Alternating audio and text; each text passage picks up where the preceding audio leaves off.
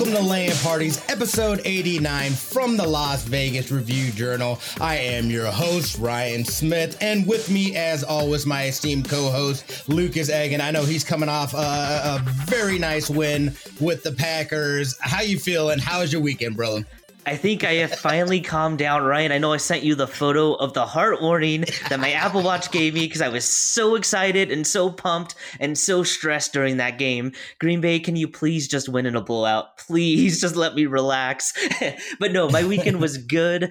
We are under 3 months away from the Matrix Resurrections. Not that I'm counting down, but I also spent a lot of time playing some of Diablo 2 Resurrected. So that was a little fun, and we're going to talk a little bit about that in a little bit.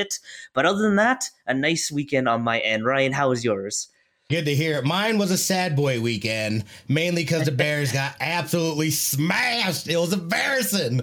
Regardless of that, though, it was a fantastic weekend. I kept it pretty chill. I also, which we'll be talking about here in a little bit, but I started playing this game in Sound Mind. It's a psychological thriller. I'm excited to get into that, to talk about that game a little bit as well. Other than that, you know, we had to do our Destiny raid. We got that going. Plus, we've got New World, Amazon's MMO RPG coming out tomorrow, actually, the 28th. So I'm going to be diving super deep into that game. I'm really, really excited to start playing that. I'm not a big MMO or MMO RPG player, but this one has definitely piqued my interest. I've got a ton of friends that are going to be playing it. I've tried to do it before, but all my friends left me and I was lonely and I was like, I'm good.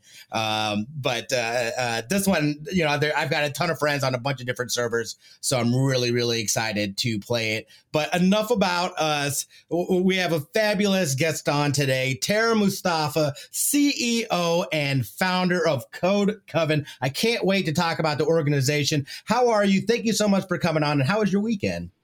Well, thank you for having me. Yeah, it was pretty good. Yeah, I got to spend a lot of time with family in Vancouver and didn't watch any of the games. I watched my football team, Arsenal, win in our North London derby, which was, you know, a big deal. And then other than that, played a lot of Wild Rift. So that was my weekend in a nutshell. Yeah, absolutely. We appreciate you coming on. We are excited to talk Code Coven because you got to do an amazing things in the video game sectors and development and everything like that. So thank you again so much for coming on. Thank you for having me. This is great. Yeah, I'm excited. Yes.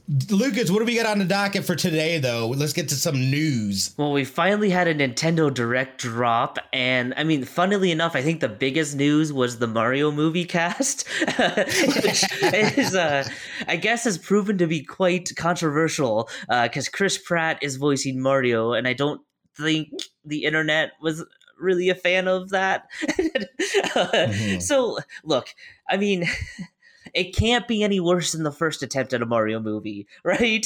So, right. And it's animated. You can't go wrong with that. So, I mean, I think back to like Chris Pratt in the Lego movie, so maybe he's got some charm he can throw to this. It's an interesting choice. A lot of strong comedians. I mean, I kind of find it amusing that Jack Black is gonna voice Bowser in this movie, so we'll see. I mean, Seth Rogen as Donkey Kong? Come on, that's gonna be hilarious. Right? Look, I hope this movie turns out well. It's as we all know, the video game movie history has always been hit or miss. It seems like we've turned a corner in recent years, and hopefully that continues.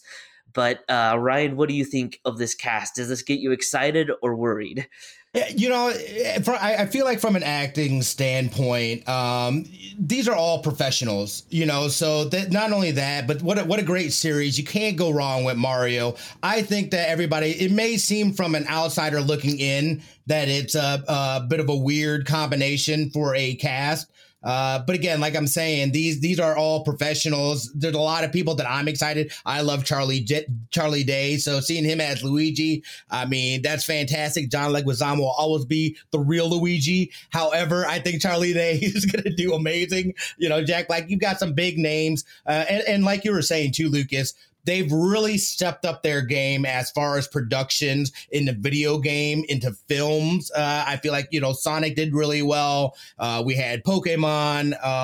I think this is going to be fantastic. I did think it was weird about the Chris Pratt thing, and I guess there's some weird stuff out there that like is just more speculation about him, and it kind of sounded kind of like some cancel culture stuff, and that's where I didn't know people didn't like Chris Pratt. Like, I love Chris Pratt. I thought I think he's hilarious, and he's always he's another one that's just a lot of fun to watch. So I think this is going to be, I think it's going to be awesome. You can't go wrong with Mario, and it's animated. So it's like, take it easy, everybody. Take it easy. This is I hate the fact that people are so quick to judge and they've seen nothing about it. They know nothing about it. It's like, yo, slow your roll, man. Let's see what this is all about. This is, I can't imagine that it's not going to be good. Is this something that's got you excited, Tara?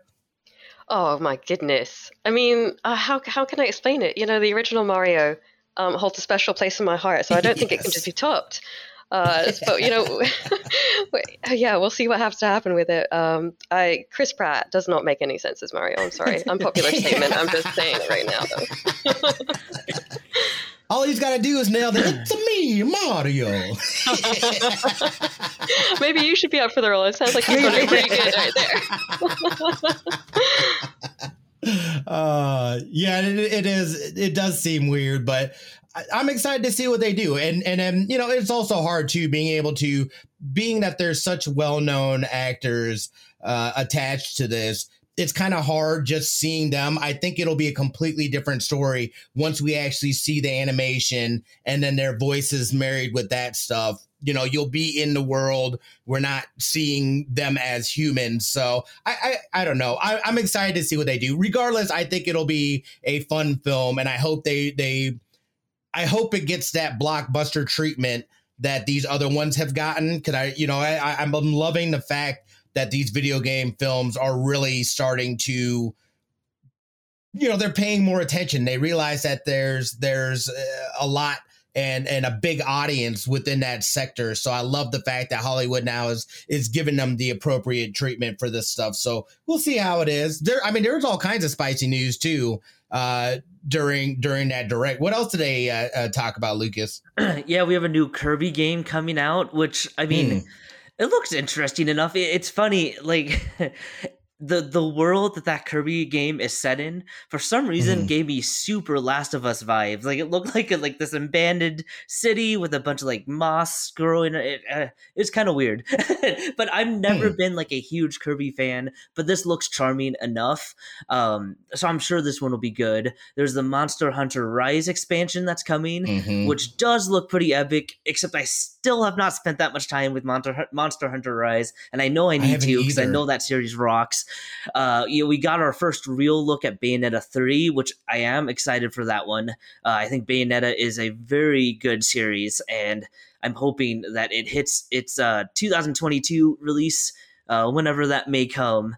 And of course, Splatoon 3 looks interesting. I was a big Splatoon 2 fan for a while. I kind of tailed off, but it's a fun shooter. It's a fun, Nintendo shooter, since they don't really have like the Call of Duties or anything on their platform. So that looks exciting to me. So those were some of the highlights for me. Of course, Metroid Dread's about to drop, and I cannot wait for that game either. I just need some more looks at Metroid Prime. Where is that series? Come on, guys. Give us something. I know. Dread's going to be that is a day one for me.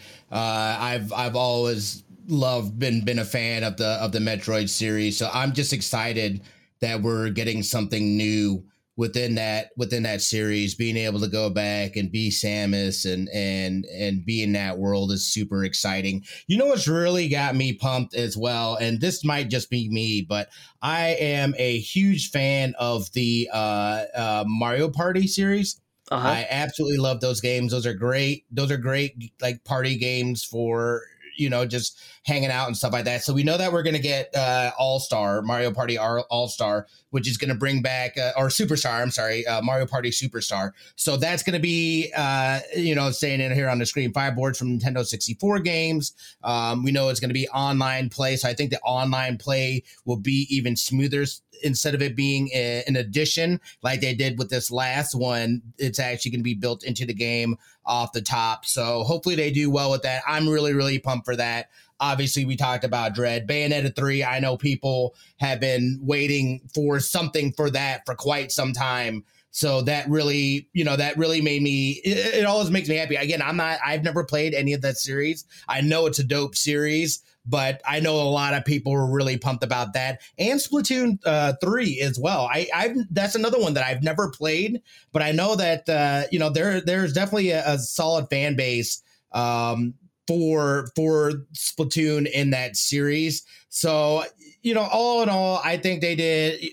I mean, Nintendo does what Nintendo does, and they give you things that you can only get on their system. They also talked about this, and this one I don't know how I feel about this per se, but they had talked about bringing this the N64 and Sega games to the platform, but it's going to be at a new membership plan, essentially. I kind of did a little research and I couldn't find exact numbers to what it's going to be for the plan. They've put out the games. There's some fun games on there. I just have a hard time justifying paying any extra to play old games that I've already played.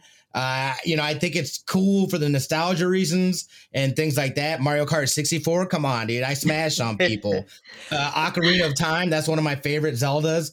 Echo the Dolphin, come on. But again, there's nothing here that really makes me say, hey, I absolutely need to get this out the gate. Now, as they build the library and we start seeing more from them, I think, that might be something that I'll take a look at, or even if I wanted to go back and maybe play some of these games with my daughter, I would think that would be a reason why I'd go back. But I don't know, that it kind of feels a little cash grabby to me, because then you can get the controllers for like $59. They're wireless. They'll work with it. And they even got the OG Sega Genesis controller with 3 buttons, not 6 buttons. Good luck, Street Fighter. So I don't know. I thought overall it was a good direct, and it was pretty solid. Tara, is there anything on there that's got you excited, or any of those IPs that you're a fan of? You know what?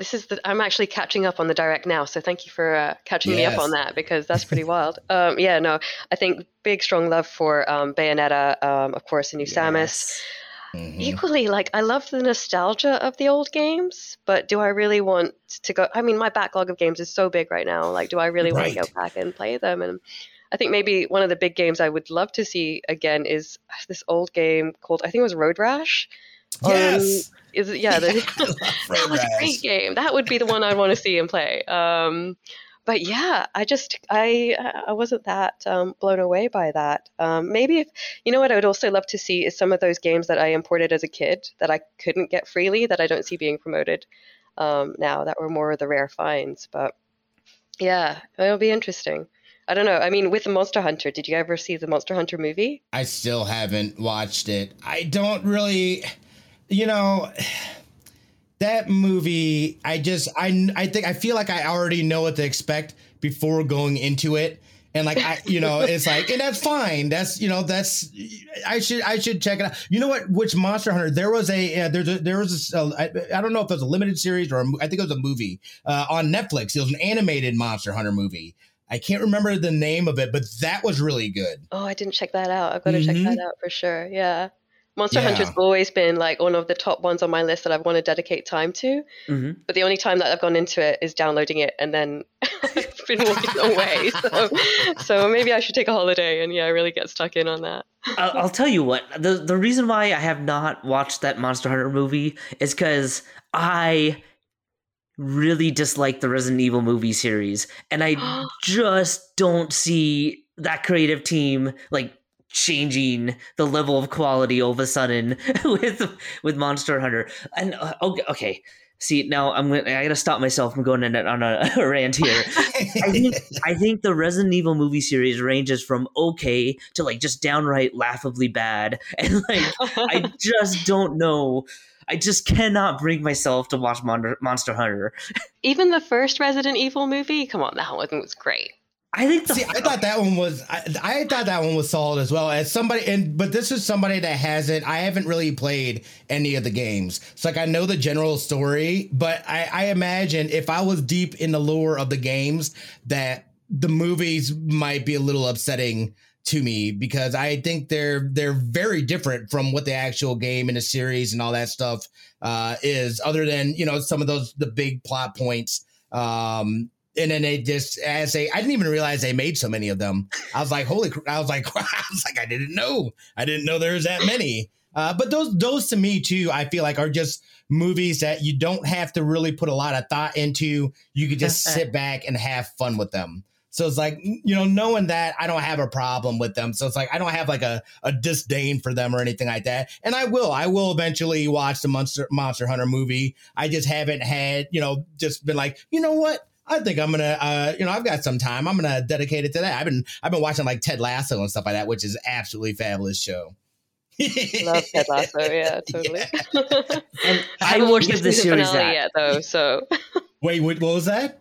Oh, I said I haven't watched the season finale yet, though, so no spoilers. Yeah, no. I'm still towards the beginning of season 2. Yeah, I will give the Resident Evil series that. I think the first run and Apocalypse were all right, and I think like after the one set in the desert, like I think that's when the wheels came off for me, and I just the stupid thing was, because I had watched all those movies, I kept watching them in theaters, just like wishing something would change, and I was just, I don't know. I guess I'm their perfect customer still. Got him. Yeah, dude. I did want to talk about, just kind of shifting gears real quick. Lucas had hooked me up with the key for In Sound Mind, and with it being spoopy season and whatnot, I am definitely going to be playing it. It's a psychological thriller. It actually comes out tomorrow on sale on Steam. And I think this so far, and again, this is still very early for me game wise. And I also had issues. So I'm gonna have to go back and do some re-recording and basically start over. But like I had to reset my controller. My controller was doing all kinds of drift, and like buttons weren't inputting correctly. So I had a heck of a time. So far though, I have been enjoying the story. It's weird, and I'm not 100%. Again, I'm only about an hour deep into it, so I'm only now starting to uncover the mysteries. And if you know anything about me, I am not a horror game player. I don't like them. They make me feel weird. I don't like freaking out like that. But I'm enjoying this, and I'm hoping with this being more of a psychological thriller that it, you know, it's not like about all the scares and things like that. So I am enjoying the story. And yeah, you could check this game out here on the 28th. I'm playing it on PlayStation 5 is what I'm playing it on, but it's also on PC. Like I was saying, it's on Steam. I can't remember exactly what the pricing wise, what it looks like on Steam. I think it's let's see. I've got the Steam page up here now. I don't see it. I don't know how much it is, but you can add it to your wish list. So there you go. But yeah, if this is something that you're interested in, if you do like scary games or psychological games, especially with it, we're right around the corner from October. This is a game that we'll see, and make sure you guys check the YouTube channel as well, because I will be putting my playthrough and uploading the playthrough up on the channel. So I don't know. What do you guys enjoy scary games? What are your thoughts? That's a big, huge note from me. Nope. Thank you. No, once I ended up playing a scare, you're compelled to find out what happens in the scary games, especially when they're psychological thrillers. Mm-hmm. And what I'd have to do is get my younger brother to like control the mouse while I was on the WASD, so I didn't have to look, and we'd just be like playing co-op that way to alleviate any kind of stress. You know? Yeah, too scary. I like horror games, but I like hate playing them at the same time. Like way back when that PT demo came out on the PS4, I had to be like on the phone with my girlfriend, just being like, "Look, I'm about to turn the corner, and I think I'm about to die." Like I'm like, so you're in this with me, whether you like it or not.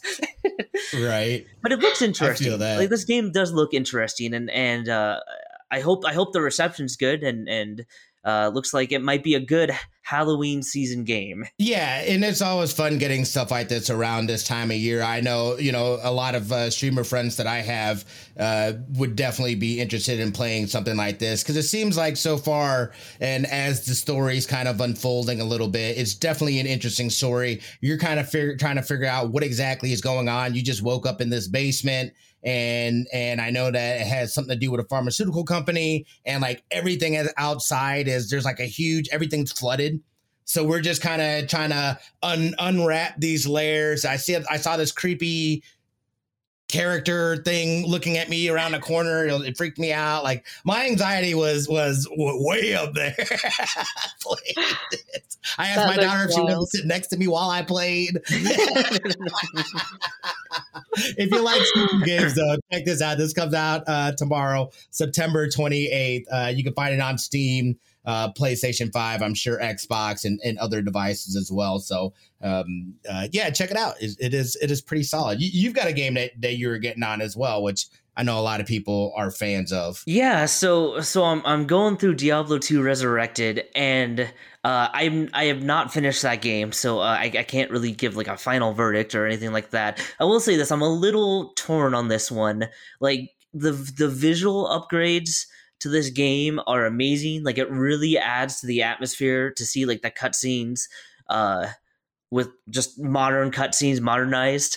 The combat, if I'm remembering correctly, I don't think the combat has been updated at all, and that's where the age of this game really shows. And I really do wish they would have put some more time into that aspect of it. I think what's working against it too is we've seen so many amazing remakes, like Mass Effect, is the recent one that comes to mind. What they've done with the Resident Evil series, that like it's hard not to feel a little disappointed so far that they didn't go like all the way, which maybe isn't even fair to the team. But I just wish they would have polished all of it a little bit more than the visuals. And I think that there's aspects to how Diablo 2 played that, in the context of a modern video game world, are not nearly as much fun as they were when I played this way back when. So we'll see. Like I said, I'm still not done with the game. Yeah, it's a little bit of a mixed bag for me though overall. Is this something that have you ever played any of the Diablo series, Tara? I dabbled in it a little bit, but I never really got stuck in. There are other kind of games in that genre which I got more sort of addicted to or involved with. But I mean, I know it has, somebody who'd like been to BlizzCon so many times, and I know it has such a huge following, and yeah, I mean, it is really classic, but I think it, like Lucas said, missed opportunity to update those kind of gameplay elements that would have really modernized it, Yeah. And this is, and speaking, from my own behalf, I've never played any of the series. I've had a ton of friends be like, oh, you've got to play it.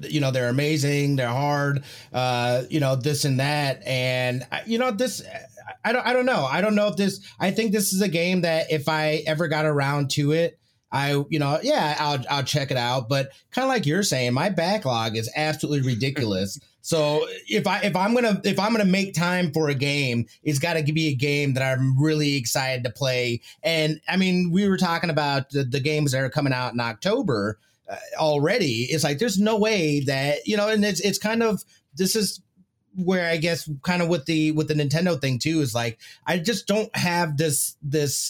I don't really want to play these games that have already been out or I've played before or whatever. It's like, I want new IPs. I want new things. I want to be able to take advantage of these upgrades for the consoles, for the PCs, everything that's coming. And I don't know, it feels a lot like there's just been this big, like, remake and remaster kick. We were talking about the possibility of Last of Us. Were they talking about Last of Us 2 being remade? Or what was it? Not Last of Us 2, I'm sorry. Or was it doing another Last of Us remake? Right? Yeah. So the rumor was a remaster, not a remake. Right. A remaster. Get your terminology right. It's like, you got remasters, you got remakes. I'm like, what? Like, I don't know. Like, is it like, tell me? Like, I don't know. I know, but I know that I've got a lot of friends that are enjoying this, that are playing it. if I get around to it. I mean, it looks cool, and it definitely is an upgrade from where it was, but it is kind of disappointing finding out that the combat is exactly the same. You know, and it does feel like there's some missed opportunities in those respects that they could have gone and done things with. We also know too that right now Blizzard Activision are completely immersed in lawsuits and all kinds of you know, that stuff is blowing up in itself. So it for me, and I was talking about this the other day, I'm kind of I'm so conflicted by that whole situation and everything as a company. But I also know that there's a lot of good people, artists, designers that had nothing to do with any of that stuff. So it really sucks to feel that it's not getting the attention possibly that it could, just because it's all kind of lumped in with that other stuff.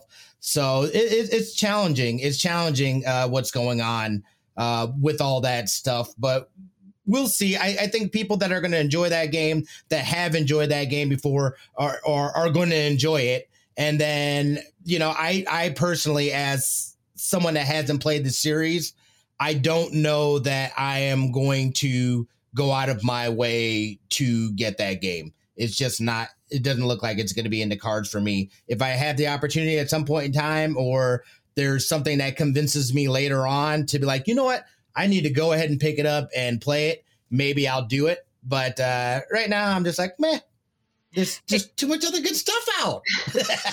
Here's a question for you.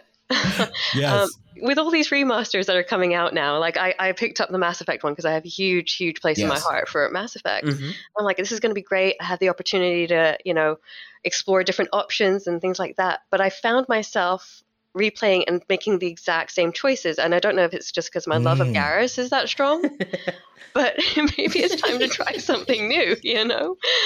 Do you find yourself doing the same thing, or like just repeating those steps, or do you actually push yourself to do something that you didn't want to do the first time around? I'm gonna, cause this is my first playthrough of it, because I have it as well, and this is actually my first playthrough of it. I'm absolutely loving it. I finished the first one, and I'm ready to move on to the second one. But you know, it's funny that you say that too, and I'll let Lucas speak on it here in a second. But I think it's interesting because you know, you find yourself you're able to make these decisions, and I always seem to go the more compassionate route rather than just being brutal, which I feel would be the opposite of me in real life. And even though it's a video game, I still tend to lean towards the decisions that I would really make in real life. Because, you know, again, when I'm playing a game, I kind of put myself into the game. So I think that's why I lean that way. Yeah, it's funny. I have to force myself to make different decisions. I'm like Ryan said, I put myself into these characters. I remember way back when playing Infamous, where you could go good or bad, and it just feeling like wrong to me to do the bad choices, even though it's just a game, and like part of the fun is mixing that up. So I do fall back into the trap of like having the same justification in my head to make the same decisions, and then I get done and go, oh, I just played the same story. Like, I'm like, well, that kind of, okay, well, all right. So I actually have to consciously think about that and be like, no, wait, you did this last time, do something else. Even though it's harder for me, I still fall back into it. So I don't know, it feels wrong to not make the choices I would normally make. Right. You know, a game that does a good job of kind of making you choose different options is Detroit Become Human.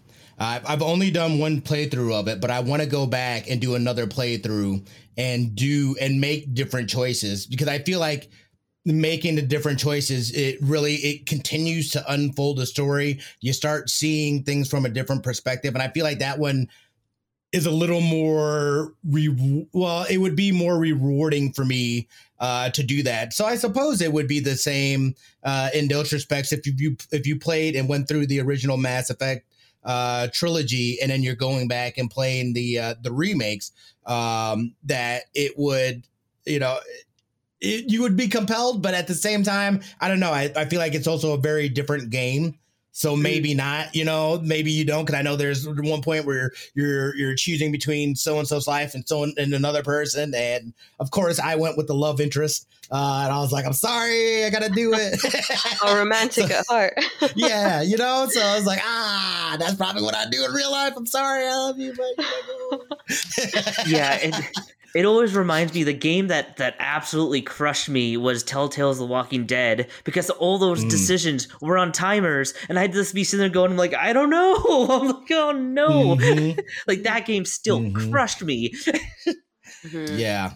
Yeah. I do like that we have that ability, and they make games where it's almost like a choose your own adventure style, which is, I mean, it's such a fun game mechanic. And again, we were talking last week about Deathloop and how much fun I'm having with that game, and just kind of unfolding the story and seeing what's going on with that. So I always have a great appreciation for stories and everything with that. So we'll see. I know a lot of my friends, though, are enjoying Diablo 2 Resurrected. They've been waiting for it. They've been super hyped on it.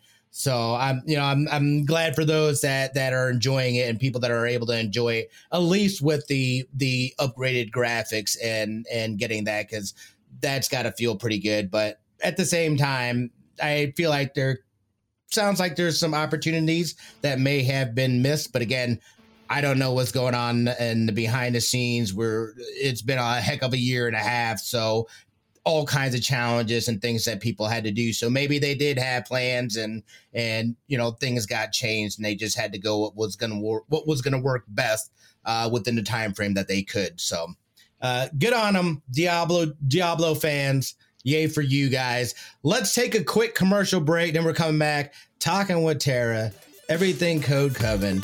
We'll be right back, guys.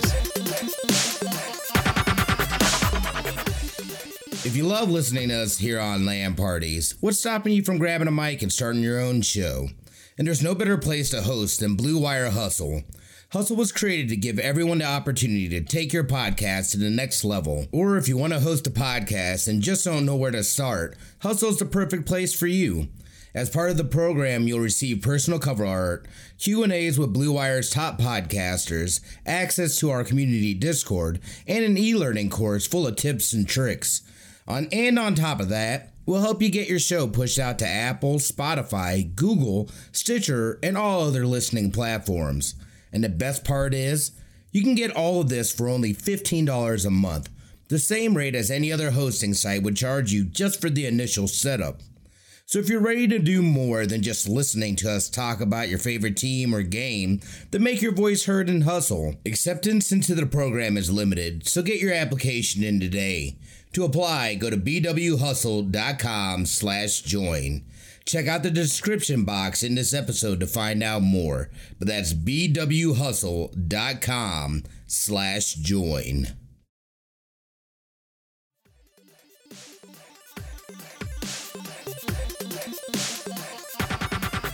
Welcome back, everybody. Thanks for listening to those short messages. And now comes the fun part of the show.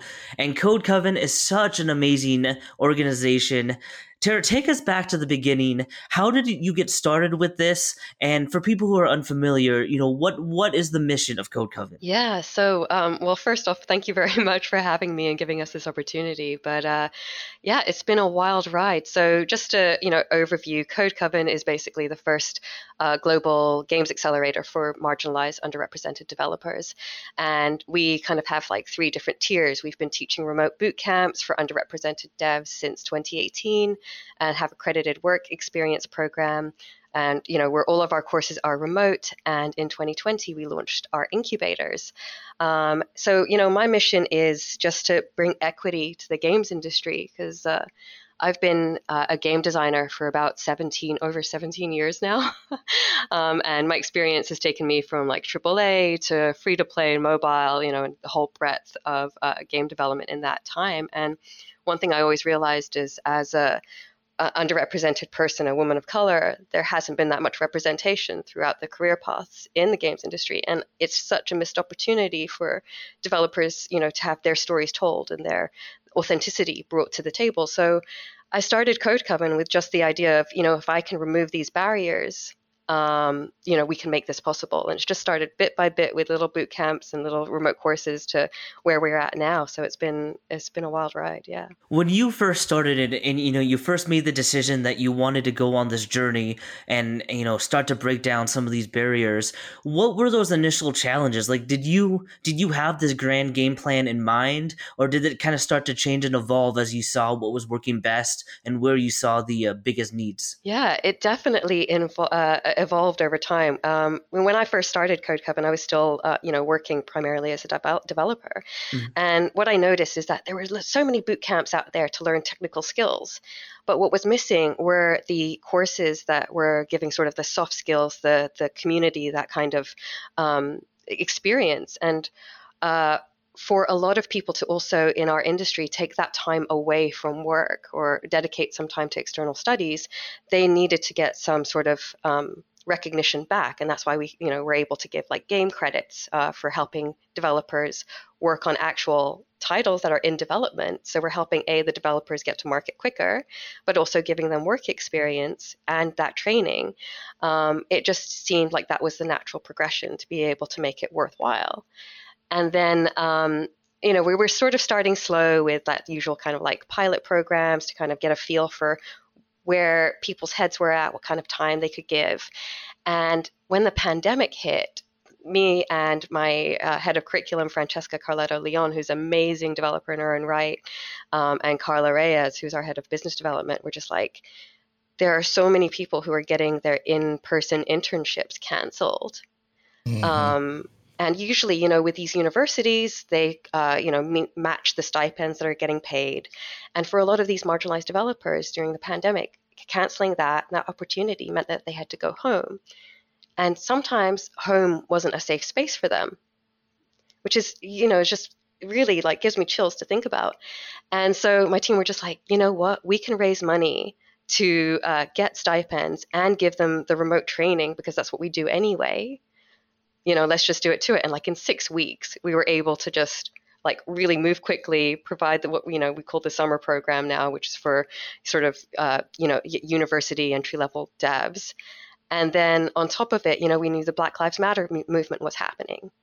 Mm-hmm. And when you look at the statistics, that I think it was 3% last year. Now it's 2% of the global games industry development population are Black. Mm-hmm. And it went down from 3% to 2%. That just doesn't make any sense. No.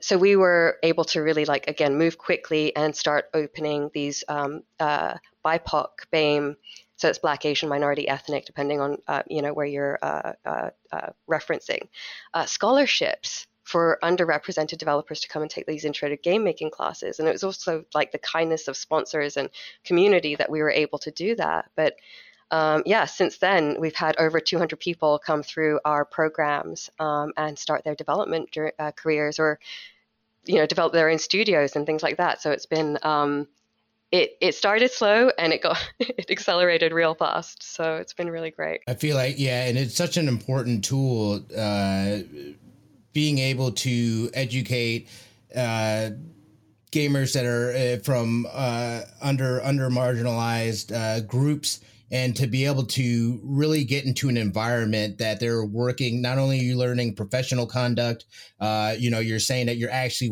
they're working on games and things of that nature. If somebody were looking to get into this, if this is something that they're interested in, do they need prior knowledge of this stuff? Is this something that they can jump into? And what does a typical course look like? Yeah, so that's a great question. So for our intro to game making courses, you don't need any prior experience, just a love of games, and what we look for in the people who are part of these courses is the desire to have a career in games, to be able to take the idea of games, because games is such a powerful medium for telling stories. It doesn't have to be necessarily like the idea of games that we know now. Mm-hmm. There's really powerful things that you can create as an art form, and we want to, engage with people who have that kind of passion. And so for our intro to game making, it's an 8-week program. We run currently two different classes, one that runs from 6 to 8 p.m. BST, and another cohort that runs 6 to 8 p.m. EST. And you can join, of course, from anywhere in the world, just as long as those times work for you.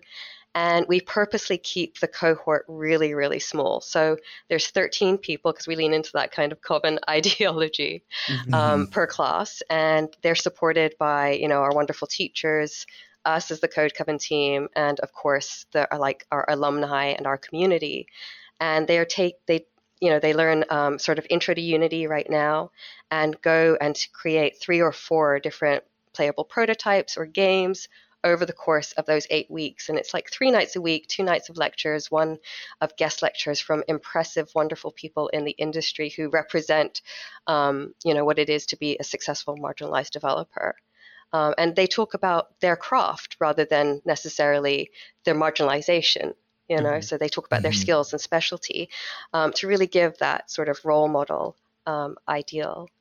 And then we have, of course, the summer program, which has just been in the 2nd iteration. We just completed with our partners at Facebook Gaming, which is for the more university level or degree state of developers, and we take them through. We take people from all over the world, never met before, throw them into teams together.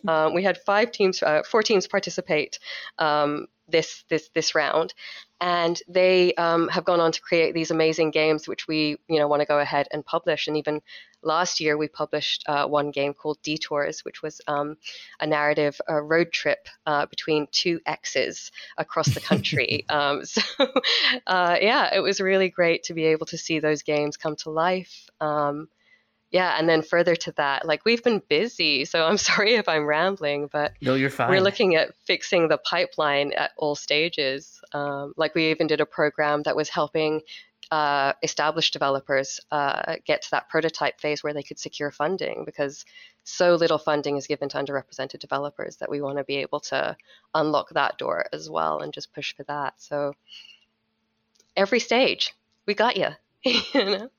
I love that. And that's something too, people that are already established, is that something that they can do? Is there a way to reach out and maybe help mentor, or, are you guys looking as far as Code Coven just to expand and bring more people in? Always. Thank you. Yeah, we love having more views, and we always like to keep things fresh. So we're always looking for mentors, and you can apply through our Mentor Notion page. And our mentorship programs are always designed to also just take in mind your availability. We have opportunities where if you can come in and give us, an hour and a half of your time to do a guest lecture, that is so valuable. Or if you can be part of one of our longer term programs where you're matched for 8 weeks with one of the students and really get that one-on-one time, then, we welcome that. So it's really about people's availability, but it's, through the generosity of their time and expertise that, we appreciate their input. So yeah, we've got a great Notion page. We've got a great Osama talking about what it means to be a great mentor as part of our Modern Magics conference last year. So there's lots of opportunities to get involved. It's interesting because the gaming industry is I feel like to a lot of people it's so intimidating to take those first steps, and we're not at that point yet where there's very clear paths for people to start, right? I think a lot of times people are kind of stumbling in the dark trying to figure out, I love games, I want a career in gaming development somehow, but I have no idea where to go. So when you started to come up with these courses, what was key into the message that you want people to understand that, if you love games, that there's a way into this that isn't as intimidating as you might think? Mm-hmm. That's so true. You have to kind of, I took the approach of demystifying it. I mean, when I started in the industry, I remember I went to a very first class of Vancouver Film School, and this is 20 years ago now. And I remember people teaching me there were some of the first hires that were ever made at EA, for example. Mm-hmm. And their story of getting into the industry was that they happened to be working at EB Games when some the CEO of EA at the time walked in and he's like, "Oh, you know about games, come work with us."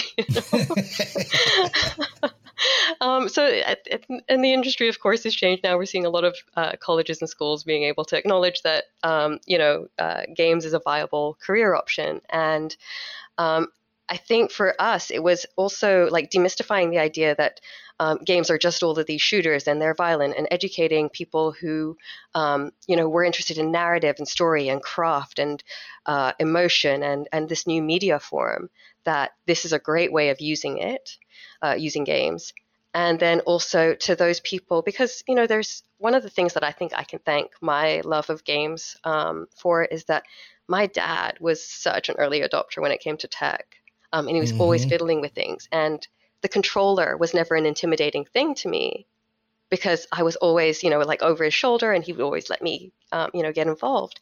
And I don't think that's the case for a lot of people out there. So if we can, just unlock that passion of this is what you want to do, and we just want to make that vision happen for you. This is how we can do it. And we provide that safe environment because, unfortunately, as you alluded to earlier, the games industry is also known for such toxicity.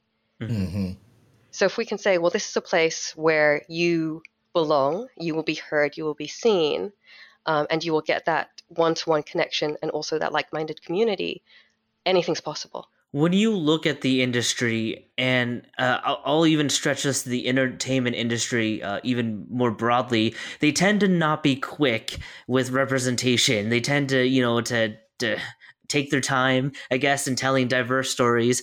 The example that I think everybody would understand is like even in Marvel, it took 10 years for Black Panther to come out, and then it took years and years for Shang-Chi to come out before we're finally seeing like diverse stories being told.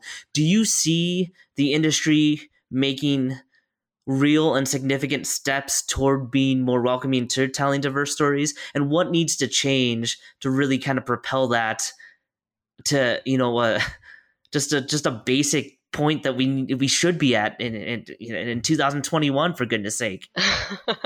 Here, unpopular opinions coming in. Let me just get my soapbox ready.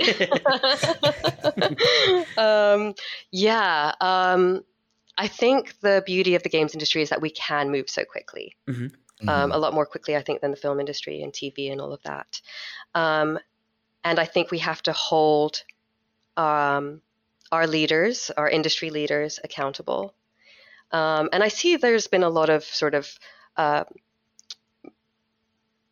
efforts made to be more to recognize more diversity in a lot of the content that we're seeing promoted in a lot of the conferences now and from the major studios.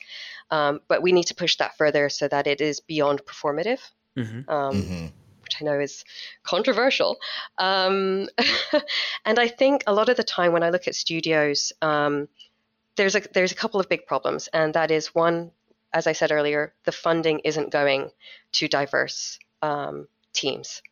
I think it's like, and especially after the pandemic, even less VC funding is going to marginalized people. It's like something like under 5%, which is exactly how big. I mean, it's not even close to 50%, right? Right. So much distance to cover. And then when we look at leadership teams across all of these game studios, and who's making those decisions, there are very few marginalized people in those positions of power. And a lot of those times, those studios will go, well, it's because there isn't enough people who are qualified, who are marginalized, that we can promote. And that's also because people are being churned out of the industry on average about after 5 years. Because of the sort of microaggressions and the the toxicity and the work-life balance and all of these things that are, the intersectionality of all of these issues. So those things need to be fixed, and those companies need to hold that accountable and take the time to invest in their staff and their teams like that. And what you will actually find is a lot of, those business studies see a marked increase in profitability if they actually hire diverse leadership. And once you have that diverse leadership, I think all these doors will unlock because you've got that kind of representation. And to that, we have to look greater, bigger than sort of the EU, North America, and those the big countries, the industry leaders, Right. and see there is such an opportunity for greater stories to be told from around the world, and opening those doors for them. Yeah. I mean, I think what's always been tough for me is like we all love this industry, obviously, and that's why we're so passionate about it and try our best to support it.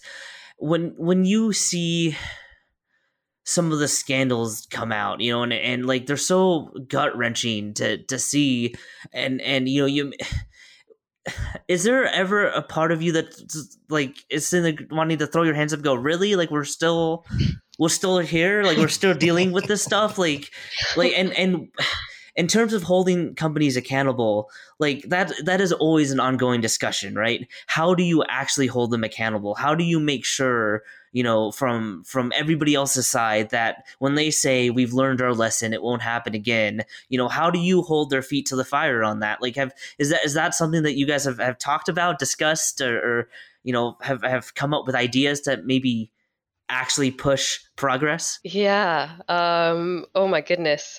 The conversations that happen right around that. And I'm so tired. Yeah. And also tired of just being disappointed. Like you said earlier, the Activision Blizzard thing just absolutely, broke my heart, but at the same time didn't surprise me in a way.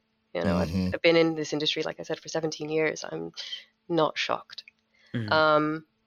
And I think, we always have to give, because I also don't believe in cancel culture, but I do believe in always giving people the opportunity to do better.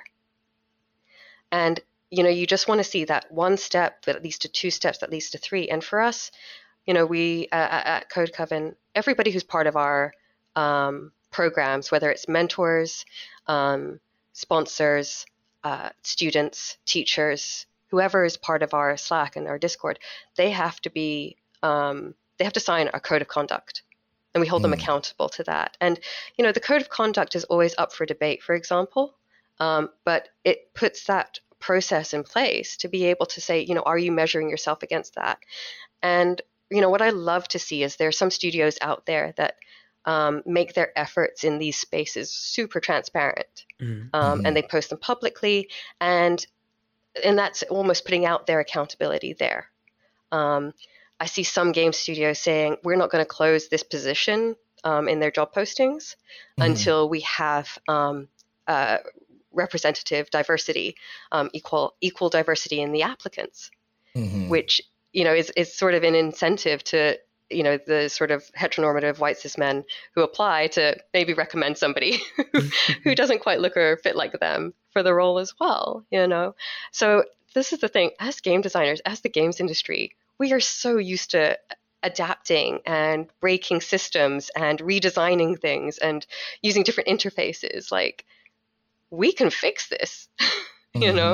We know how to have your objectives and your achievements and your quest log and your carrot on a stick, and those reward loops. So, I mean, that's how we approach everything that we build at Code Coven. And all the people that we talk to, all the sponsors, we offer to do audits for them on their leadership teams or their company practices, to be able to give them that feedback. Because I think the first thing that we recommend all companies do is just look at every tier of seniority in your studio or your disciplines and go, what is that visible? And I'm just talking about the visible representation here. There's invisible as well, and see if that's the kind of system, the studio that you want. And if not, then how are you going to fix it? What needs to change? And it all starts with that awareness, I think. Yeah, and I love that there are programs and organizations like Code Coven. I know that's something that my daughter has shown interest in is game development, and kind of going through some of that. I've gotten some courses and we're kind of learning together, which is really fun. But I love the fact that, if there's something that's out there that nobody's addressing, to be able to go pick it up and say, you know what, this is something that needs to be addressed. I'm going to create something that then that will fill this need. And of course, we all know that it's not just one single person that does it. It takes a team of people to create something like this, that are dedicating their time and energy to help educate and grow and really create these spaces where, people are then able to go and learn, get real world and real life experiences. Tara, let me ask you, what would you say, I guess, I know that you guys are 3 years deep. You guys started in 2018. What are your long-term goals for the organization? Where would you like to see it go? And what are some other areas that you feel that you would still like to address within Code Coven? Oh my goodness. The only thing that we're limited by right now, I think, is that I can't clone my entire team. We're working on it, though. I think we want to just keep on unlocking doors and breaking down those boundaries. And we've often said that we're not going to stop until we see equity in the games industry. And, just to put sort of an idea behind that, as I said earlier, 2% of the games industry are Black. And I think it's 20% are women or identify as female. So there's a lot of work to be done. So I don't think we're going to be out of work anytime soon. But for us, it's really just like, unlocking the ability to bring people funds, to make those connections, to keep on building up the skills and talents, to put all of our alumni in leadership roles or set them on that path. Because once they do that, in 5-10 years, we'll see the impact. And I think there's a quote, which I think even I probably got from Lucas, about it, like a rising tide raises all boats, so it's really about banding together and doing that. And we've got some exciting stuff going on. We just completed a Safe Spaces Game Jam with the UN Women, which explores what it means to have a safe space in, the physical world versus the virtual world, and the different ways that that's perceived. And we've got a couple of other game jams coming up that sort of challenge and brings the experiences of game mechanics to larger world issues and world topics. And for us also being able to expand to more regions and be able to help out there and bring those voices to light is again, super important. And we've got our Scream stream also coming up for Halloween, so maybe we'll get a scary game going on for that. Yeah. I don't know why we signed up for that, though, because we all hate horror games. We're all terrified, It's just going to be like one screen, and we're sitting there going, you move. Somebody move. I'm just going to stay here. Somebody's got to look. Exactly. So that might be the most entertaining thing we do all year. But we've got another IGM coming up, and then, hopefully we'll get to the point where we're just doing, you name it, we'll do it. Publishing, in-house development. What else could we do? I feel like the sky really is the limit. And real quickly too, tell us what kind of, as far as I know that you guys are funding and getting funding for scholarships and things of that nature. What would one have to do to go about applying for scholarships? What type of scholarships do you guys have? We always do a shout for scholarships for our BAME and BIPOC community every time we offer a program. So usually the window opens up about a month before, and we're looking at changing that. But for our applications, we just, there's a full scholarship or there's a half scholarship. So it depends on, we really want to make it work for the people in our community who have a love for games and have a love for, have a dream, and they want to see that come true. So in our applications, we even do our best from our applications to kind of decolonize them and make them true and tie into what people are really passionate about. And, I don't know about you, but I've seen so many application forms and I read them. I'm like, I feel like this is just a gotcha kind of thing where you're trying to catch me out. And like, that isn't fair. And especially when we talk to people who haven't necessarily had the opportunities, and who these scholarships are for, and who, English isn't necessarily their first language, or they don't have the strongest skills. We have video applications and written applications, and what matters is what you want to do, your dream, and making that happen. So we just closed, unfortunately, our most recent scholarship application period, but we do still have seats available for our IGM Crystal course, I want to say, our 6 p.m. to 8 p.m. BST class. We still have spots available. So, even if the scholarships are closed and people want to apply, just feel free to, email us and let us know. But yeah, seats are still available for that. And then again, we'll be doing summer program hopefully again next year, as well as some other programs that are built to just help solve problems and unlock those barriers. So keep an eye on our Twitter, because that's always where we announce that information. And yeah, I think that's the summary of it. When you think back, obviously you've had a long and distinguished career in gaming already, but how much of a game changer would this have been if this had been available when you were just starting? Like, how much would that have changed your track or helped you get off to a quicker start or inspire you more? I think it would have helped me find my voice earlier. I think I went through, and I think you'll hear a lot about a lot of this from people who identify as a marginalized gender, of, trying to find your voice and putting on sort of that, for me, like that dude voice, and expressing myself in a certain way, which then, gets labeled as like bossy or whatever. So it would have helped to unravel that. And also, that feeling of never quite belonging in the games industry, because I always had to prove myself by, this is my gamer score, this is my GIVO score, right, this is the games I play, I'm a core gamer. And just inherently feeling like I belong. So I think that would have accelerated, because otherwise you're always feeling undermined. And, as a designer, you're always bringing ideas to the table, right? Or you're trying to make things happen. So when you're feeling constantly undermined through those microaggressions, it can really, I feel like, I've had a great career. I've had a great time so far. And I've loved that I've been able to start Code Coven, so don't get me wrong. But that's what we're trying to do, is just accelerate that part so nobody else has to go through that. And I remember the first year I was in professional game development, sitting at my desk and crying because I was the only person who identified as female on my development team, on my design team. And I emailed my previous course director from the program that I just finished, and I'm like, is there just a woman that I can talk to, is the language I was using then, because I just need somebody to talk to who has the same lived experience. And he had to take a couple of days to go and find me one. Oh my goodness.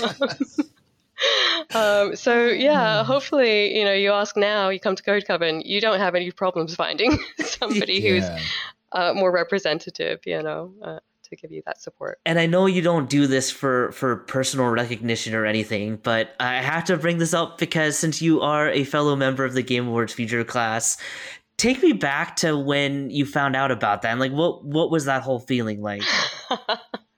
It's wild. I still kind of don't believe it. I mean, I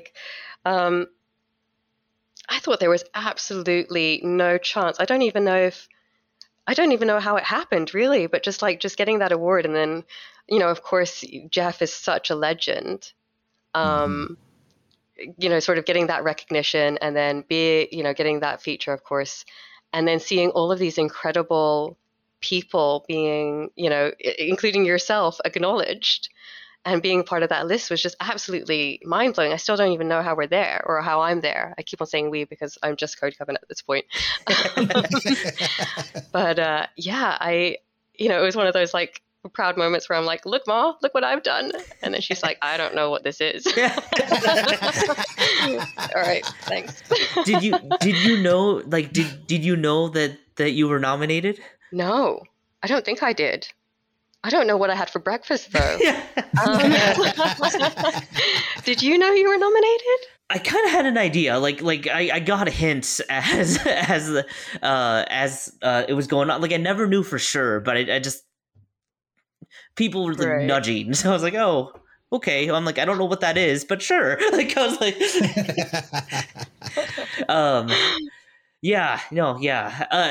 when you see people, from such varied backgrounds starting to get their voices heard through a lot of different avenues like that, I mean, do you feel, I mean, it's got to give you hope, right? Do you feel more hopeful about the future of this industry than you have? Of course, yes. I mean, look, we're here. We're doing it. We're making it happen, I think for the first time in a long time, feel really optimistic. And I hope it's not misguided optimism, but I think, seeing everything come to a head, and then seeing so many places have D&I hires and so much more visibility on all of this great work that people are doing.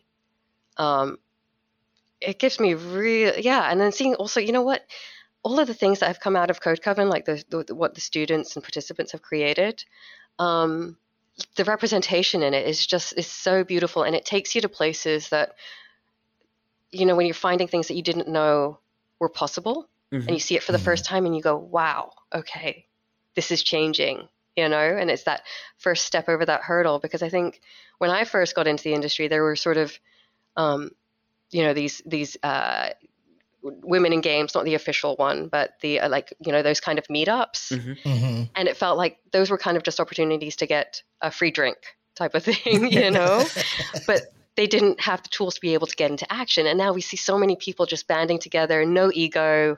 What can we do? How can we change things? And I think it's so, so powerful. So I'm hopefully not too misguided in my optimism, but how do you guys feel? I mean, with everybody that you talk to and what you're seeing, is change happening? I think it is. I think it's inevitable. It was inevitability, and it is being accelerated from not only the digital space and us, with the pandemic, everybody was thrust into this digital space, whether they wanted to be or not. So people are starting to discover more of it. I feel that with technology is a lot more consumer friendly on their wallets. So you have more people that are getting into it. You've got people that are going and building communities and really starting to take advantage of what you can do on the internet and what can be created, how you can collaborate with people. So I am full of optimism as far as where we're going. I think the whole gaming industry has been thrust into the spotlight.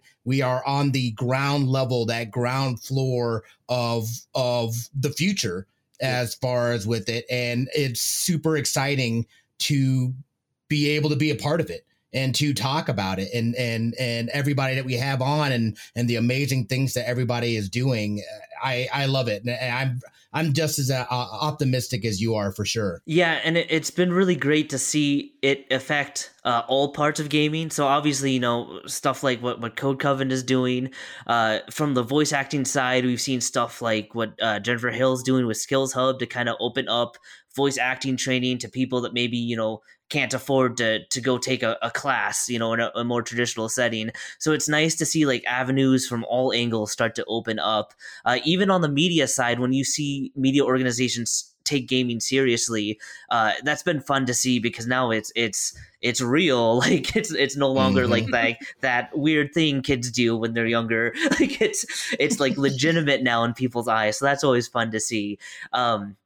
The last question from my end anyway is, when you think back to when you started Code Coven, was there, what I find fascinating and great about you and your team is that you didn't just think, oh, there's a problem, it'd be nice to see somebody try and fix it. Like, there was the determination and the desire to just start this and start on the path to trying to fix it. What was that like nudge to get you go from, seeing a problem to, hey, we can be part of the solution? And like, was there any hesitancy? Was there any like nerves about that? Or was that all you were like gung ho about it? No, there was definitely nerves, and a lot of hesitancy. And it took a friend of mine, I'd been talking about it for probably a couple of months and putting everything in place. Because I wanted to get everything right and get it prepared and get my spreadsheets done and this legal stuff done and the proper processes. And I had a friend just go, I'm really fed up of you talking about this, so I built you a website.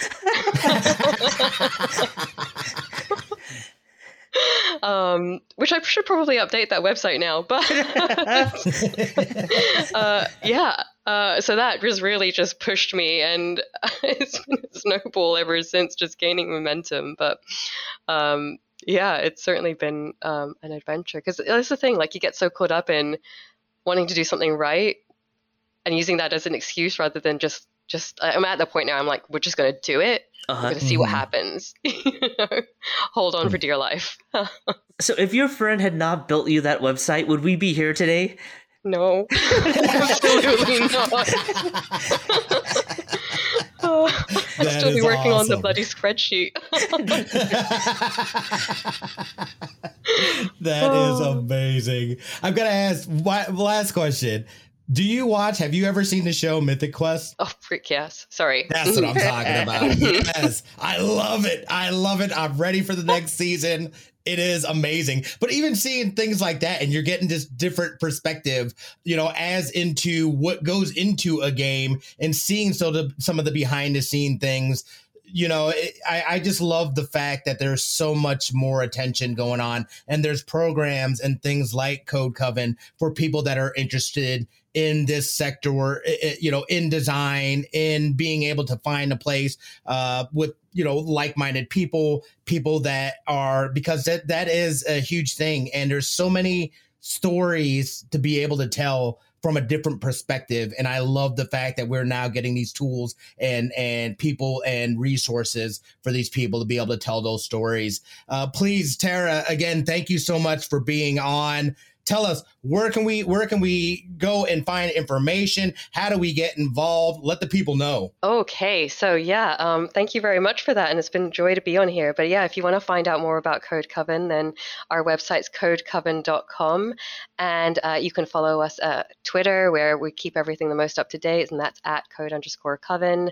I think that's it. I just got to know when your daughter is going to sign up, Ryan. Yes, absolutely. No, I'm telling you, I'm definitely gonna. Oh wait, how old do you have to be? Is there an age limit or? 18 right now. 18. Okay, but we're working on it.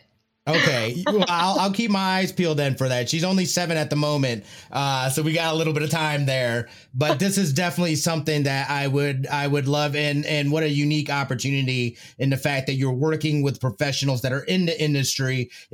I feel like, especially with jobs like this, it's not only good to have the technical knowledge, but to be able to have that working knowledge, how to speak to people, how, what goes on in those rooms where the stuff happens, is such invaluable information. And I really hope people, if you know people that are interested in this, that do this thing, or do these kinds of things, that are looking for what seems like, because you guys also have a Discord, a fantastic community, highly recommend taking a look, Code Coven.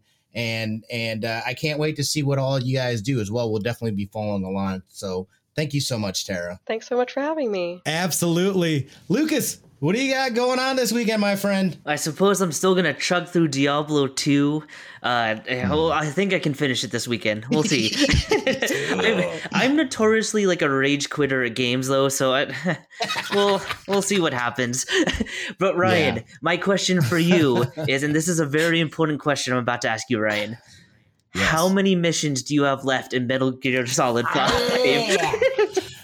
I still have 4 missions. This is not looking good, guys. This is not looking good. I am going to do it, though. I don't know how I'm going to do it, because October, that's when I usually play my spoopy games. So I'll figure out a way to mix it in. And then we've got the Extra Life charity stream in November. I said I was going to have it done by then. Regardless, I'm still going to be donating $100 to Lex's charity of choice. But this is more of a pride thing for me. I said I was going to get it done, and I'm a man of my word. So, but yes, you are correct. I haven't done anything so far. Thank you so much for pointing that out. I need to get through Deathloop. I'm running through Deathloop now. Kina is right there. I'm going to end up getting Kina. I know I'm going to get Kina. I'm very proud of myself. I was reserved. I didn't just purchase it for it to collect its digital dust and just sit in the library waiting to be played. So I was happy with myself as far as with that. So, But other than that, my Destiny 2 will be doing raids and things like that. And then, of course, New World comes out tomorrow, September 28th. So I'm going to be grinding that. If you are playing that, hit me up. I'm going to be on that El Dorado server. Otherwise, we hope you guys have a fantastic rest of your week. Thank you so much for joining us. Don't forget to hit us up on the tweeters at LAN Parties Pod, at Lucas Egan, or at Smitty2447. We hope you guys have a fantastic rest of your week. And you know what it is. We love your faces.